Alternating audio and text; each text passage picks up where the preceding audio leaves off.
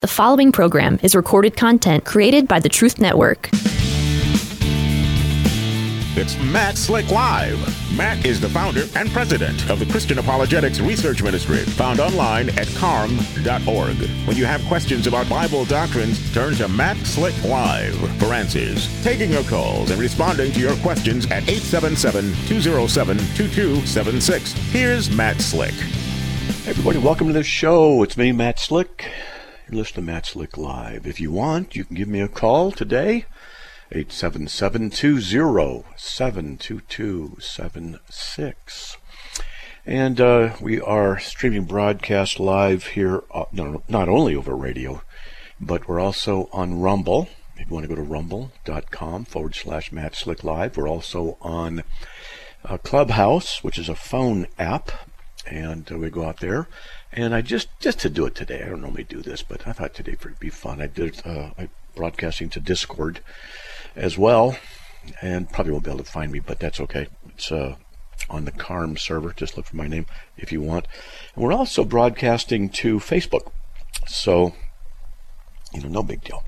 All right, so today I talked with Bill McKeever of Mormonism Research Ministry, and I'll be down in Draper on the 17th. Draper's about a half hour south of Salt Lake City, give or take. And so I'll be speaking at 9 o'clock in the morning at the Utah Christian Research Center. And so they've developed that thing. It'll be the first time I've been there, and looking forward to going there. So if you want to check it out, you can go to carm.org/calendar and view the details. That's what I'm doing right now.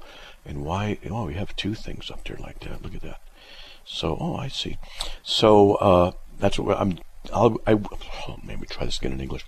So I'll be teaching on one topic. What does it take to defend the Christian faith?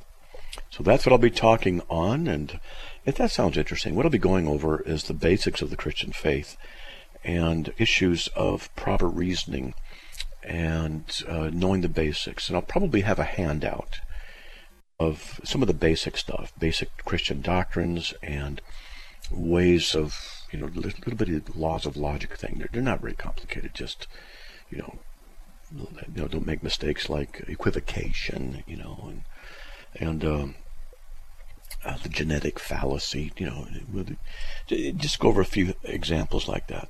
But, of course, more stuff like prayer, study of the Word, and how to be patient with people, which is something I am still practicing, still working on. No one's perfect. We're going to give it a shot. All right. Now, as I said yesterday, I asked for prayer, and I do need your prayer.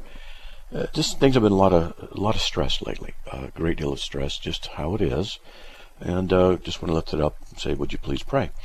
All right, there's that, but also Charlie Spine, he works with us in the ministry. He's a great guy, and I'm not going to get into specifics unless he tells me I can in the private chat, but the Lord knows what he needs, and he definitely needs some prayer. So there's some medical stuff, just stuff that happens. And if you'd lift him up in prayer so that he can be covered, that would be great. Maybe he'll tell me if I can tell you what it is or not. It's not a big deal. It is, but it's not. You know how those things kind of be. They can be a big deal, and they can also not be a big deal. But it's a big deal for someone going under the meds, the knife, whatever you want to call it, and someone like myself sitting here in a comfortable chair. It's not that big a deal. So there you go. All right. Like I said, give me a call, 877-207-2276. I want to hear from you. Give me a call. All right, let's just jump on with Ryan from Pennsylvania. Ryan, welcome. You're on the air. Thank you for taking my call. I was wanting to ask this question in your after show segment, but I was unable to make any entries there for whatever reason. But my question is about Judges chapter 19. And to get a little bit of background, back in 1986, I went to a series of lectures about the Dead Sea Scrolls, and I was in the middle of a bunch of studies about it. And the lectures were delivered by Yuval Yadin, who was the guy who first found the first Dead Sea Scrolls and did some of its translation. And I got to know of one of his understudies, who was a cultural anthropologist in the area of the Holy Land in Israel. And this was of a chapter that I've heard probably, 24 sermons on and teachings on. And all the ones that I've had heard, they talked about it being a matter of courtesy or hospitality and things like this.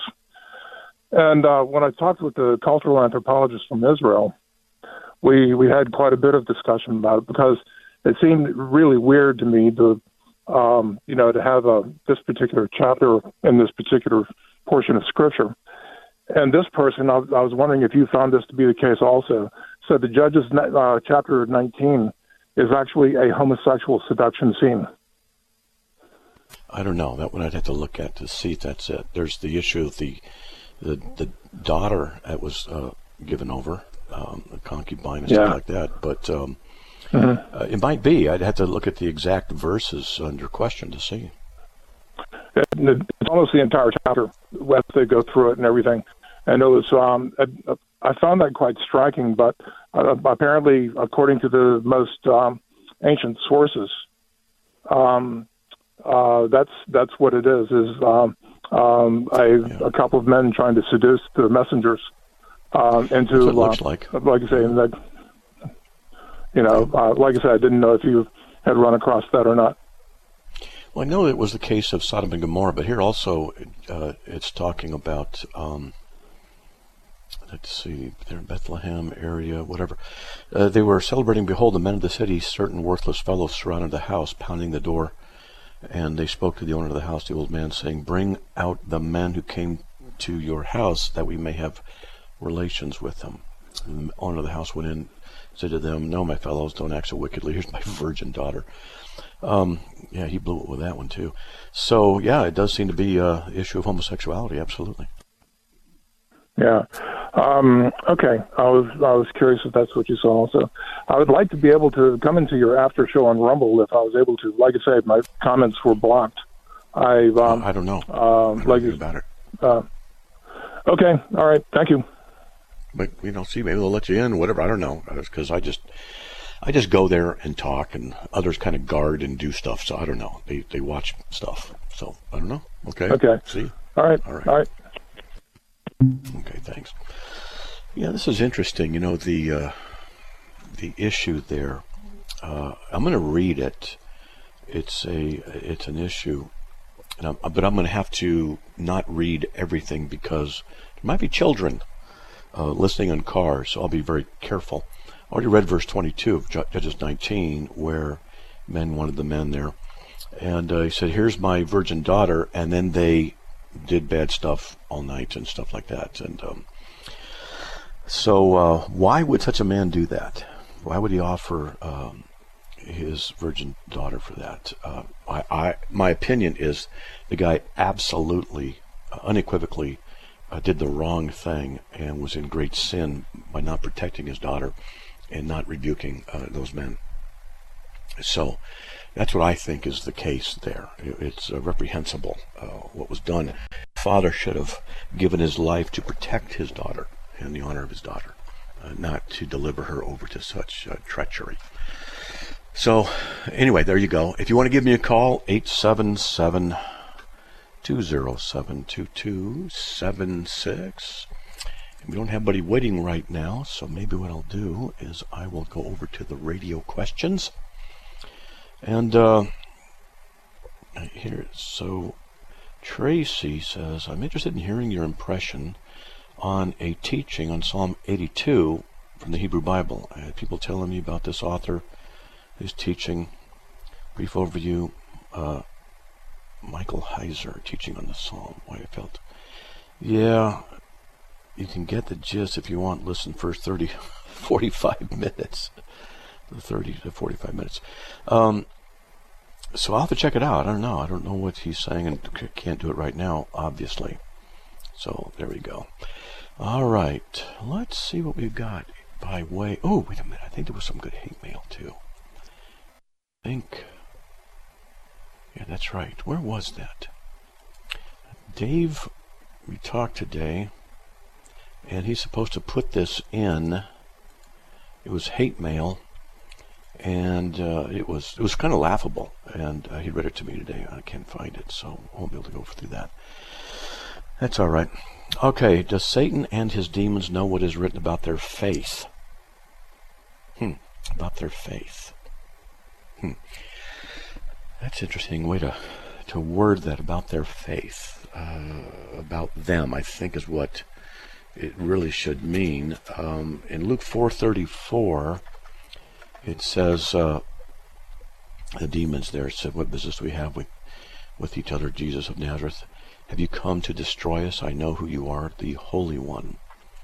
And so there's that. Seems like they don't know when it will happen. Is eating pork still a sin? No, it's not.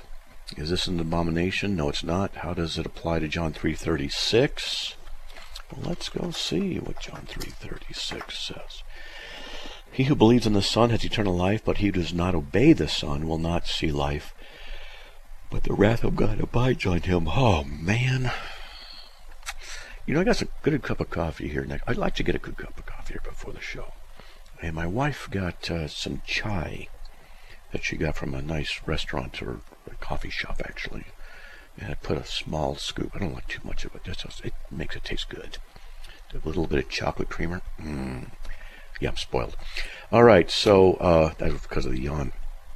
So how does this apply to John 3:36 and Revelation 21:8, which says, "But for the cowardly and unbelieving and abominable and murderers and immoral persons and sorcerers and idolaters and all their liars, their part will be in the lake that burns with fire and brimstone, which is the second death." Man, I should use that verse on the Catholics. You know, the idolaters. Man, they're idolaters. Well, anyway, that's another topic too. A lot of good topics. Let's see. So, I'm not sure what John is asking. Does Satan and the demons know what's written about them? I think that's what he means. And yeah, of course they do, because it's written in the Bible. They know what the Bible says. And so the demons that he come here to destroy us, and another version says before the time. So they know that their destruction, being cast in the lake of fire, is coming, but they just don't know when it is. And it's not a sin to eat pork. That's okay. You go to Romans 14:1-5 for that. And please explain John 3:36. He who believes in the Son has eternal life. That's right. If you believe and trust in Christ, you possess eternal life. But he who does not obey the Son will not see life. What does it mean to obey the Son? The word there, interesting. The word is pisteuon, present active participle, and that's from believe. So the NASB says obey, but I think the NASB is a great translation, but every now and then I just wonder why they translate things certain ways. Let me go check this out. Other versions, yeah, ESV says obey, King James says believeth, RSB obey, LEB disobeys. That's tough. Interesting. Hey, there's the music. We'll be right back after these messages. Please stay tuned. We'll be right back.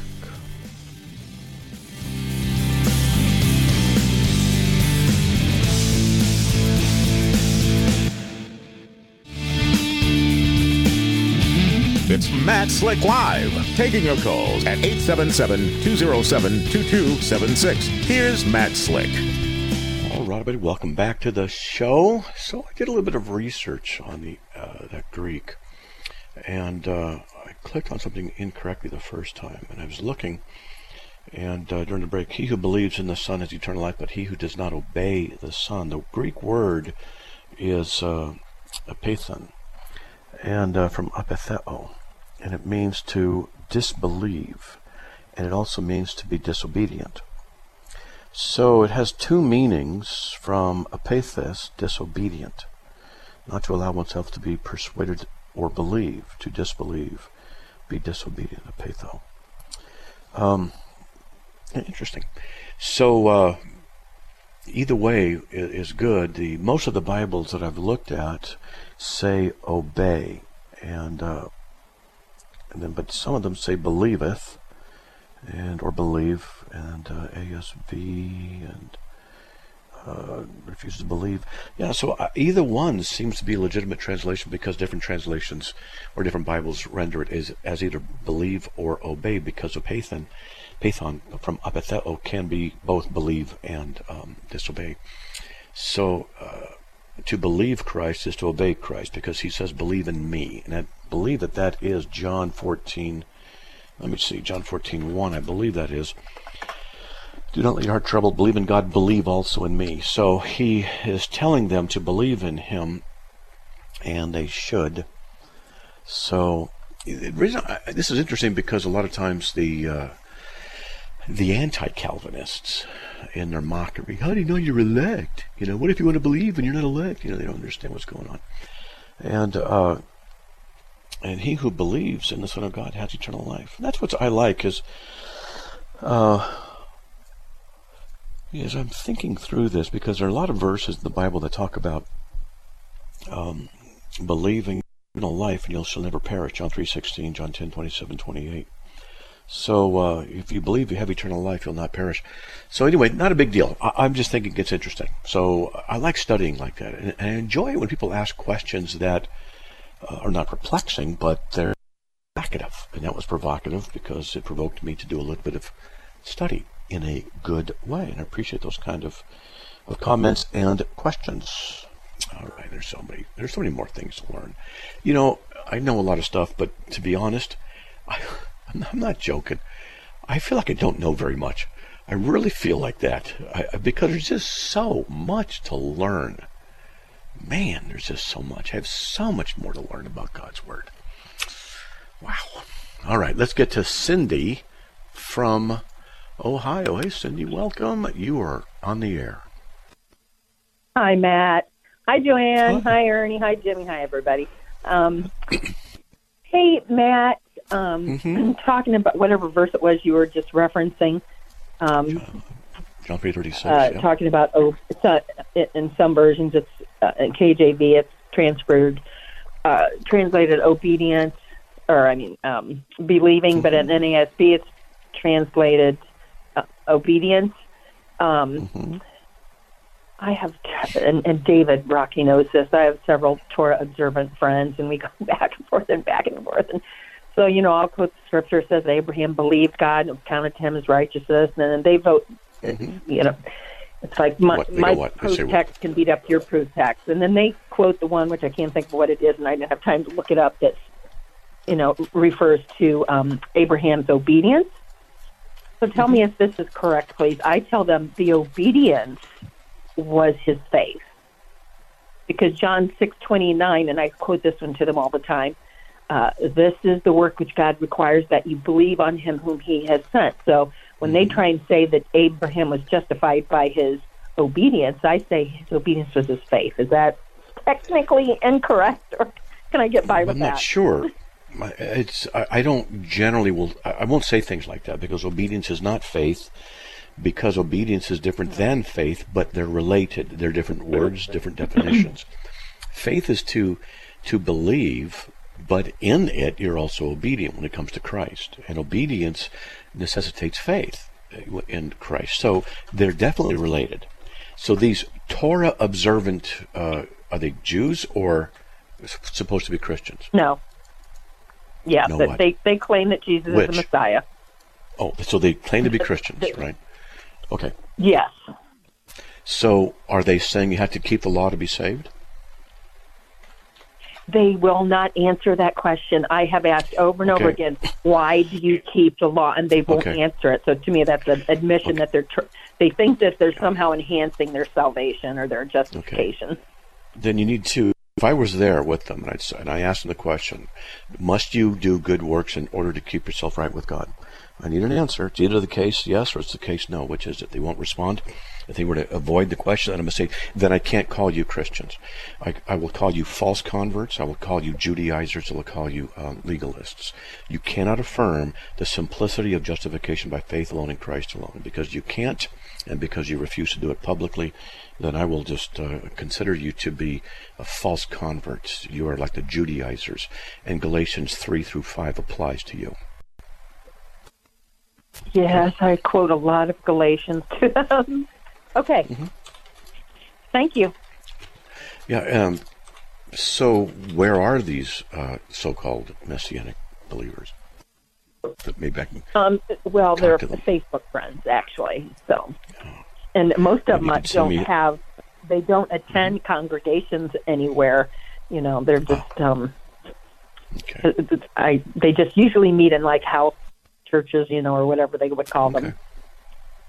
Yeah, that's often a problem. So one of the things you could do in that context of Facebook is you write posts that are aimed at everybody paying attention to what you're saying to them. I do that. Good. Yep, I do and that. Also say, what are the things you have to do to keep yourself saved or get saved, whatever it is. What's the list of things? Please tell us.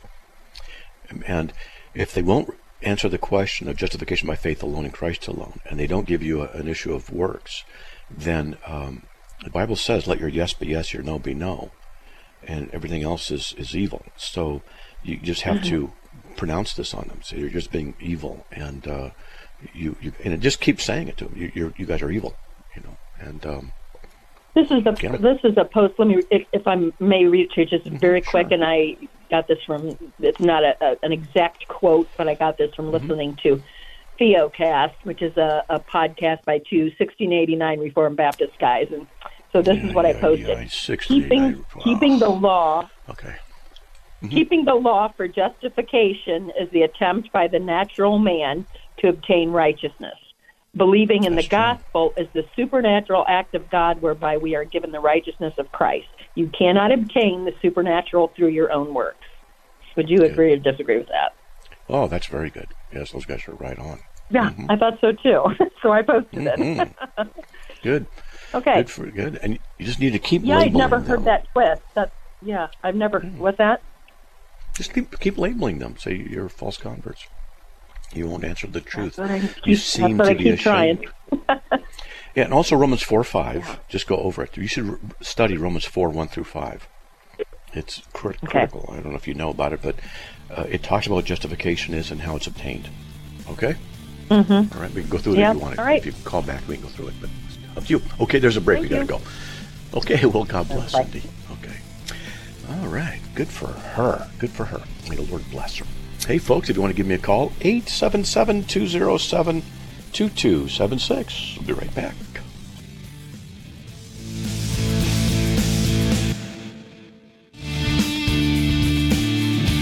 It's Matt Slick Live, taking your calls at 877-207-2276. Here's Matt Slick. All right, everyone, welcome back to the show. If you want to give me a call, all you have to do is dial 877-207-2276. Okay, so when the previous caller said 1689 Baptist, my brain instantly went to a King James only kind of thing, and I went, oh no, but I was wrong. So that's what it wasn't. So the 1689 Baptist Confession is a good confession, as long as they don't judge truth by it, but they just like it. That's okay. Let's get to Samuel from Lynchburg, Virginia. Samuel, welcome. You're on the air. Hey, Matt. So I have an initial question for you. Would you self-identify as Reformed or Calvinist? Yes. Mm-hmm. Okay. So my follow-up question is, I'd like to ask someone of that belief system about this, so that they can properly, defend themselves instead of just looking up, arguments against that. But so growing up, I was always given when you ask the question, why does God allow sin to persist in the world? I was often given this answer that well, God allows sin to exist so that you can have freedom to choose him. So because if he were controlling all of our actions, it would be, it wouldn't be true love that we could give to him. So my question is, as a person who believes Reformed theology, my understanding of that is that it kind of has a more restricted look on your free will. No. Like what you're doing and what instead the Holy Spirit is doing through you, and it's not actually you doing it, so that they can avoid people having to choose something for salvation. Do you understand what I'm getting at? Yeah. I get these kind of questions a lot, and generally they're from people who don't understand the Reformed perspective.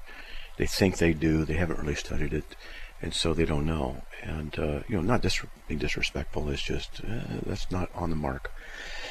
So one of the things I wrote down what you said. People say if God were controlling our actions, it wouldn't be true love. Well, I'd like to see them just as a point of logic. I'd say, show me scripture for that, or present a logical argument why that's true. The reason I would do that is because a lot of people just assume certain values, and then they just build an entire case on it. And so I would say, how do you know that if God is controlling our actions, that isn't being loving?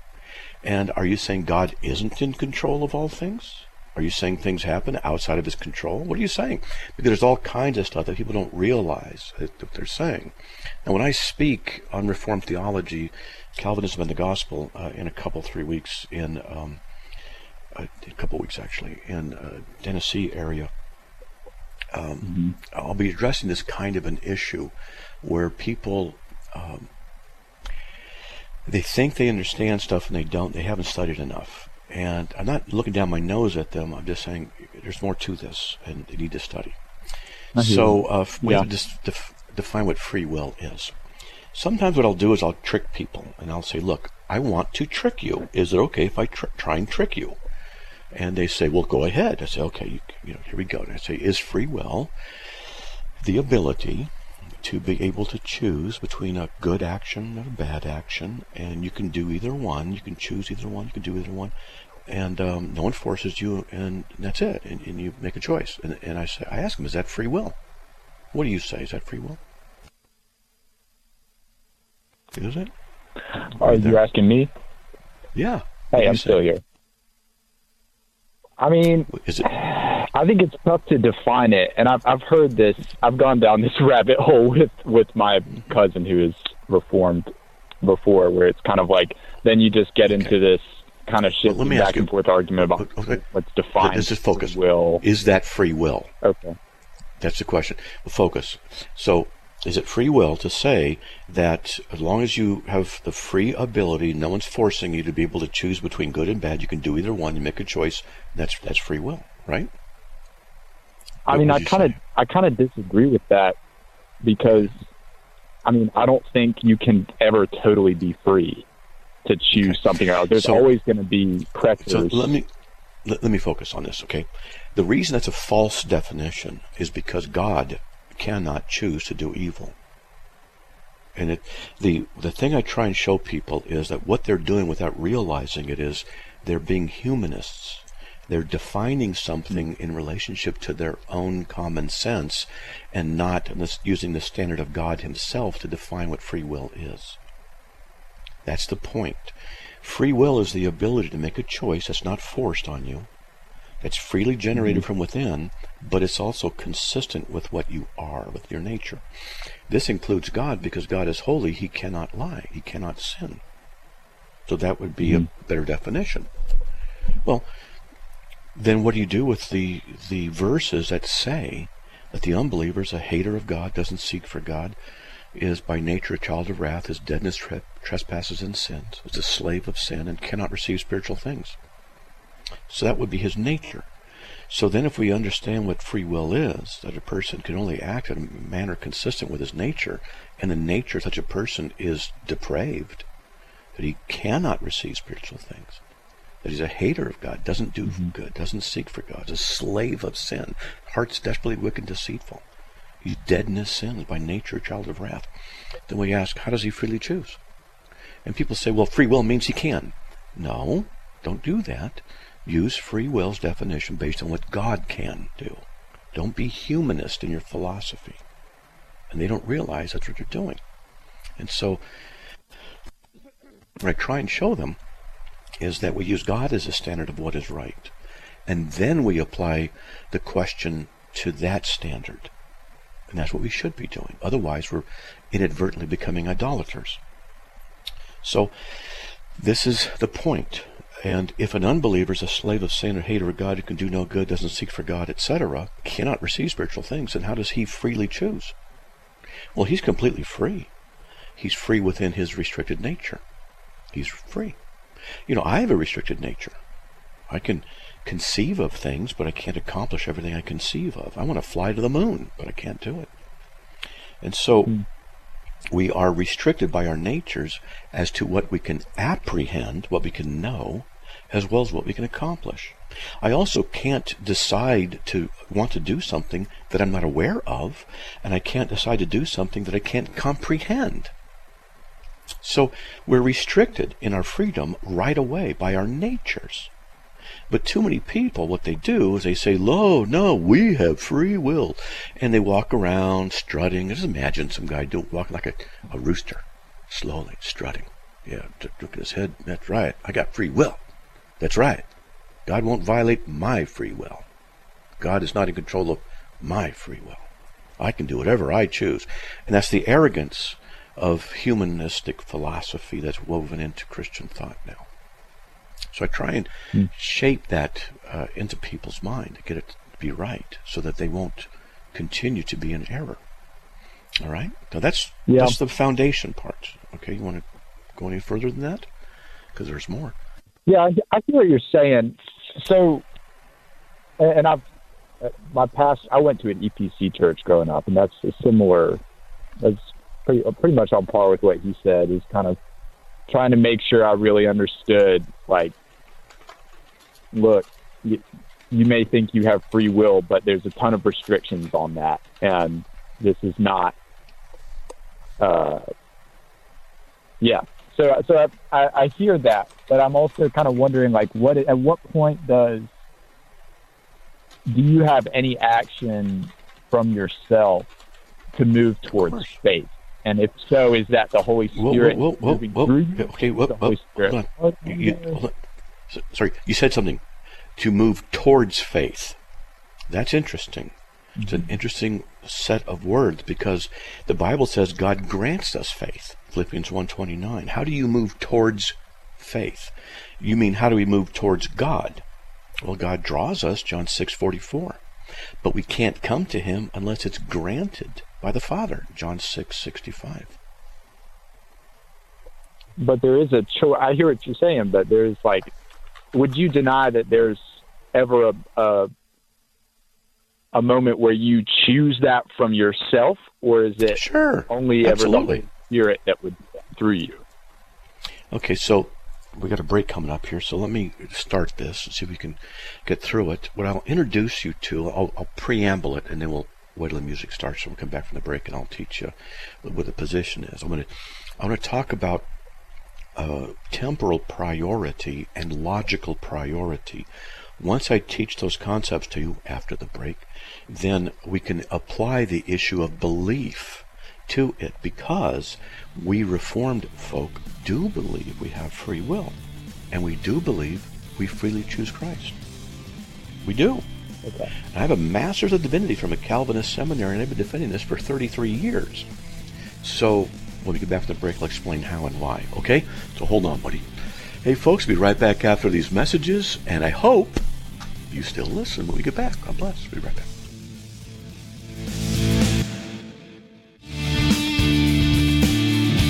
It's Matt Slick Live, taking your calls at 877-207-2276. Here's Matt Slick. All right, everybody, welcome back to the show. If you want to give me a call, 877-207-2276. Samuel, you still there? Yep. All right. Okay, so A lot of people think that Reformed theology, Calvinism is also known, is deterministic. God steps on your free will, grinds it into the ground, yanks you kicking and screaming, etc., etc. And that's not the truth. That's not what it is at all. And we do believe in free will. We define free will biblically, though. It's, and I showed you how, what it is. And then we also affirm what the Scripture says about the unbeliever, that he is a slave of sin. And so he's not going to choose God of his own. Can you remind me sorry to interrupt you. Can you remind me what that verse was again about the total depravity argument there? Oh, those are such verses as Ephesians 2:1 and verse 3. You can go to Jeremiah 17:9. You can go to Romans 6:14 through 20. You can go to 1 Corinthians 2:14 and Romans 3:10 through 12. Those are. What was places. The one you were mentioning specifically? Well, what was I saying about it? I've mentioned a lot of them. I can't remember. It was you brought up one particular verse about the unbeliever has no understanding of 1 Corinthians 2:14. Yeah, 1 Corinthians 2:14. They cannot receive the things of God, for their foolishness to me, cannot understand them, cannot receive them. That's what the Bible says. He cannot. See, what we do is we say, well, the Bible says this. Well, the Bible says whosoever. And I go, yes, it does, kind of, in John 3:16, but we don't set Scripture against Scripture. But that's what happens a lot, is I'll quote a verse, and then they say, well, that's not true because of this verse. And are you realizing what you're doing? You're setting Scripture against Scripture. Don't do that. They do it all the time. See, no, don't do that. You need to bow to the sovereignty of God. Okay. I'm sorry, what? You said they do that all the time. Are you thinking of anybody in particular? Just general Arminians who are obstreperous, and they misrepresent Reformed theology, insult it, just stuff like that. And that was one of the emails we got today that I was going to read over the air and go through it, because it was complete misrepresentations. And I've met so many that when I say, well, that's not what we believe, yes, it is. Well, no, it's not. And yes, it is. I studied it. I said, well, so have I. But, and that's not what it teaches. Oh, yes, it is. And I test them. And they don't know. And I'm not trying to say I'm better than anybody, but it's just like, come on, study this stuff. Okay, so let me get into this issue of, do we believe you actually freely choose God? The answer is, yes, we do. We do. But let me explain what I mean by that. So I have to use an illustration. I don't know if you've heard me talk about it on the radio before, about logical priority and temporal priority, because these are concepts that are very important at this point. So the illustration I use is a light bulb. And so temporal priority, this would be an example. We flip the switch, electricity enters the light bulb, and 5 seconds later, the light comes on. Well, that's a bit of an exaggeration, but you get the point. This is temporal priority. There's an event, and then 5 seconds later, there's another event that's related to the primary event. So this would be temporal priority. Logical priority is different. So when you flip the switch, electricity enters the light bulb, and electricity and light are simultaneous. So they're simultaneous, not temporally distinct, but logically distinct. And what that means is that electricity must be there logically first. It must be there in order for light to be there. But they both occur at the same time. So this is called logical priority. So let's apply it to the issue of faith and regeneration. Let's say we have a man who believes, and 5 seconds later he's regenerated. This is temporal priority. Well, then we would have a problem, because we'd have a believer who's not regenerate for a while. That seems to be rather incongruous for Scripture. Let's reverse it and say that regeneration precedes faith by 5 seconds. Then you'd have a regenerate person who's not a believer for a period of time. And that's problematic. Yeah. And so what we say as Reformed folk is that regeneration precedes faith logically. That it must be there in order for us to freely believe. And when it's there, we freely choose Christ. We freely do it. And furthermore, God is the one who causes us to be born again. 1 Peter 1:3, we're born again not of our own will. John 1:13. As many as had been appointed to eternal life believed. Acts 13:48. He grants us repentance. 2 Timothy 2:25. He grants that we have faith. Philippians 1:29. And Jesus says you cannot come to him unless it's granted to you from the Father. John 6:65. And so we Reformed folk say, well, we believe all of them. And people will say, well, he wants all to be saved. Well, that's another topic. And then we go and look at how God uses the term all in reference to salvation. And you'd be surprised what God says about it. Most people don't study. Most people say, all means all, that's it, we're done, not talking to you anymore. I said, okay, fine, you weren't talking anymore, then that's fine. But for those who want to hear a Bible study on this from the Word of God, I'll tell you. That's what I do in chat rooms. And they say, go ahead and teach. And I go, okay, look, check this out. And I always warn them. You can't trust a guy with his last name Slick. You always check what I say against Scripture. Okay. Well, I mean, it's true, you know. I wouldn't trust a guy named Slick. All right? Yeah. So you're saying under that logical priority argument that God does the regeneration part and then your free will comes in after that, or simultaneously with that, so to speak, with the next part. Is that right? And we choose to believe, and he also grants that we believe. And that's what the Bible says. To you it has been granted to believe, and has been granted is in the Greek is aorist passive indicative. That's significant because it means in the Greek, aorist is past tense, and passive means you receive the action of it, and indicative means it's a fact. So, yeah, we receive the action of believing, yet we do the believing. So what is that reference again? 1 Peter 1:29. Okay.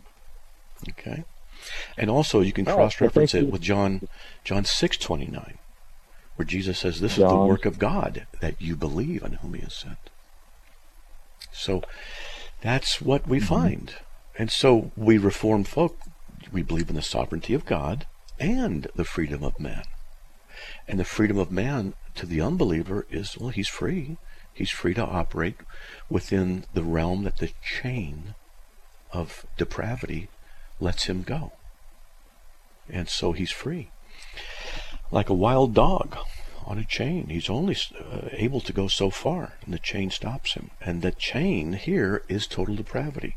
The scriptures that teach that his heart is wicked and deceitful, he cannot receive spiritual things, does not understand them, does not seek for God, doesn't do any good, is dead in his trespasses and sins, is by nature a child of wrath. So the chain is there. But what unbelievers, well, not unbelievers, let's say, what a lot of times Arminians want to say is there is no chain. Otherwise, it's not true freedom. And I say, really? So then, can you show me your definition from Scripture? Can you show me why it's true? And they can't. And I say, but God can't lie. What's that? You're saying that what is true? I missed that. The idea that human free will is restricted by its sinful nature. They don't like that. And they want to say that it's not restricted by their sinful nature, and that's when I say, please show me that in Scripture. And they'll go to verses like John 3:16. What's that? I said, of course it's restricted to some degree. I mean, I don't think you can make a good argument that it's not restricted by that. You know? They do. They try all the time. Seriously, they do. And they'll go to John 3:16. You know, God's loved the world. He gave his only begotten Son that whoever believes in him. And I say, well, sorry to break the bad news to you, but the word whoever is not in the Greek. The word whoever is hos, and it's not there. What is there is pas ha pistouon, all the believing one. And it says that the believing, all that believe. And even if it did say whoever in the Greek, hos, I'd say, and how is it that they come to believe? Are you saying they come to believe by their own sinful free will? And then I have another question I ask them, a question they can't answer. I say, look, Here's Bob and Frank. They're identical twins. Even in their cesarean, they both came out at the same time. They married identical twin women. They have 2 desks in the same job. They do the same thing. And they live next door to each other. I mean, everything in their lives is identical, Bob and Frank. They're not believers. And one day, they get invited to go to a church from someone across the street, and they both go. And Bob believes the gospel is regenerated, and Frank does not. And I asked them, the Arminians, to say, why did Bob believe and Frank did not? And the standard answer is, that's because of his free will. And I say, why did Bob's free will enable him to believe and Frank's free will did not? And that's where the wheels come off the cart. Because I say, you think about this. Who made the will? God. Who made the mind? God. Who put him in that place in that time? God. God did this. So why is it that one person, so to speak, free will, grants him access and the other one does not? If you say it's because of what free will is, well, you're not answering the question. Why does his free will allow and the other one does not? Because that's what free will is. That's not what free will is. And so they don't realize they're adopting humanist philosophy. And in my opinion, humanist philosophy is rampant in the Christian church. And I'm going to start writing an article. It'll take me a while to get more and more citations and stuff about this, but I'm seeing it more and more. So. Yeah. Well, I listened to your, you said you were doing a talk soon on this issue. Yeah, I'll be in Tennessee, the 22nd, 3rd, 4th, 5th. I'll be there for 4 or 5 days at a conference. I'm only going to speak once, but I'll be there for several days. Is it going to be streamed anywhere? I hope so. I talked to the guys who are heading it up. I said, you guys should stream it. We don't know how. I said, I'll help you. And then I heard that they're going to stream it, but I don't know if I heard that right, so I'm not sure. Yeah. All right. Well, I'll look for it and see what I find. Well, thanks for your time, Matt. I appreciate your perspective. Hey, no problem at all, man. No problem at all. And please feel free to disagree with me and say, well, I'm not so convinced by that. That's okay. That's your free will active. Okay? Well, I'm more here to listen than than speak. I mean, I would probably fall more under the Arminian category, but that's all right. I'm not running with the crowd of people that make arguments like the ones you're describing. Yeah. But I do appreciate your perspective, and definitely good to keep open dialogue so that we're not straw manning each other's positions all the time, and Well, let me just give you some kudos because let me give you some kudos really fast. I only got a few seconds, sorry, but I really appreciate that you called up to answer or to ask, and you still don't agree, and that's okay. But now you're informed more, and that's fine. So praise God. All right? There's the music, buddy. All right, man. God bless. Have a good one, Matt. You too. God bless. Bye. All right, everybody. There's the music. I'm out of here. May the Lord bless you by His grace. We'll be back on the air tomorrow, and hopefully we'll talk to you then. Have a good evening, everyone. God bless. Bye.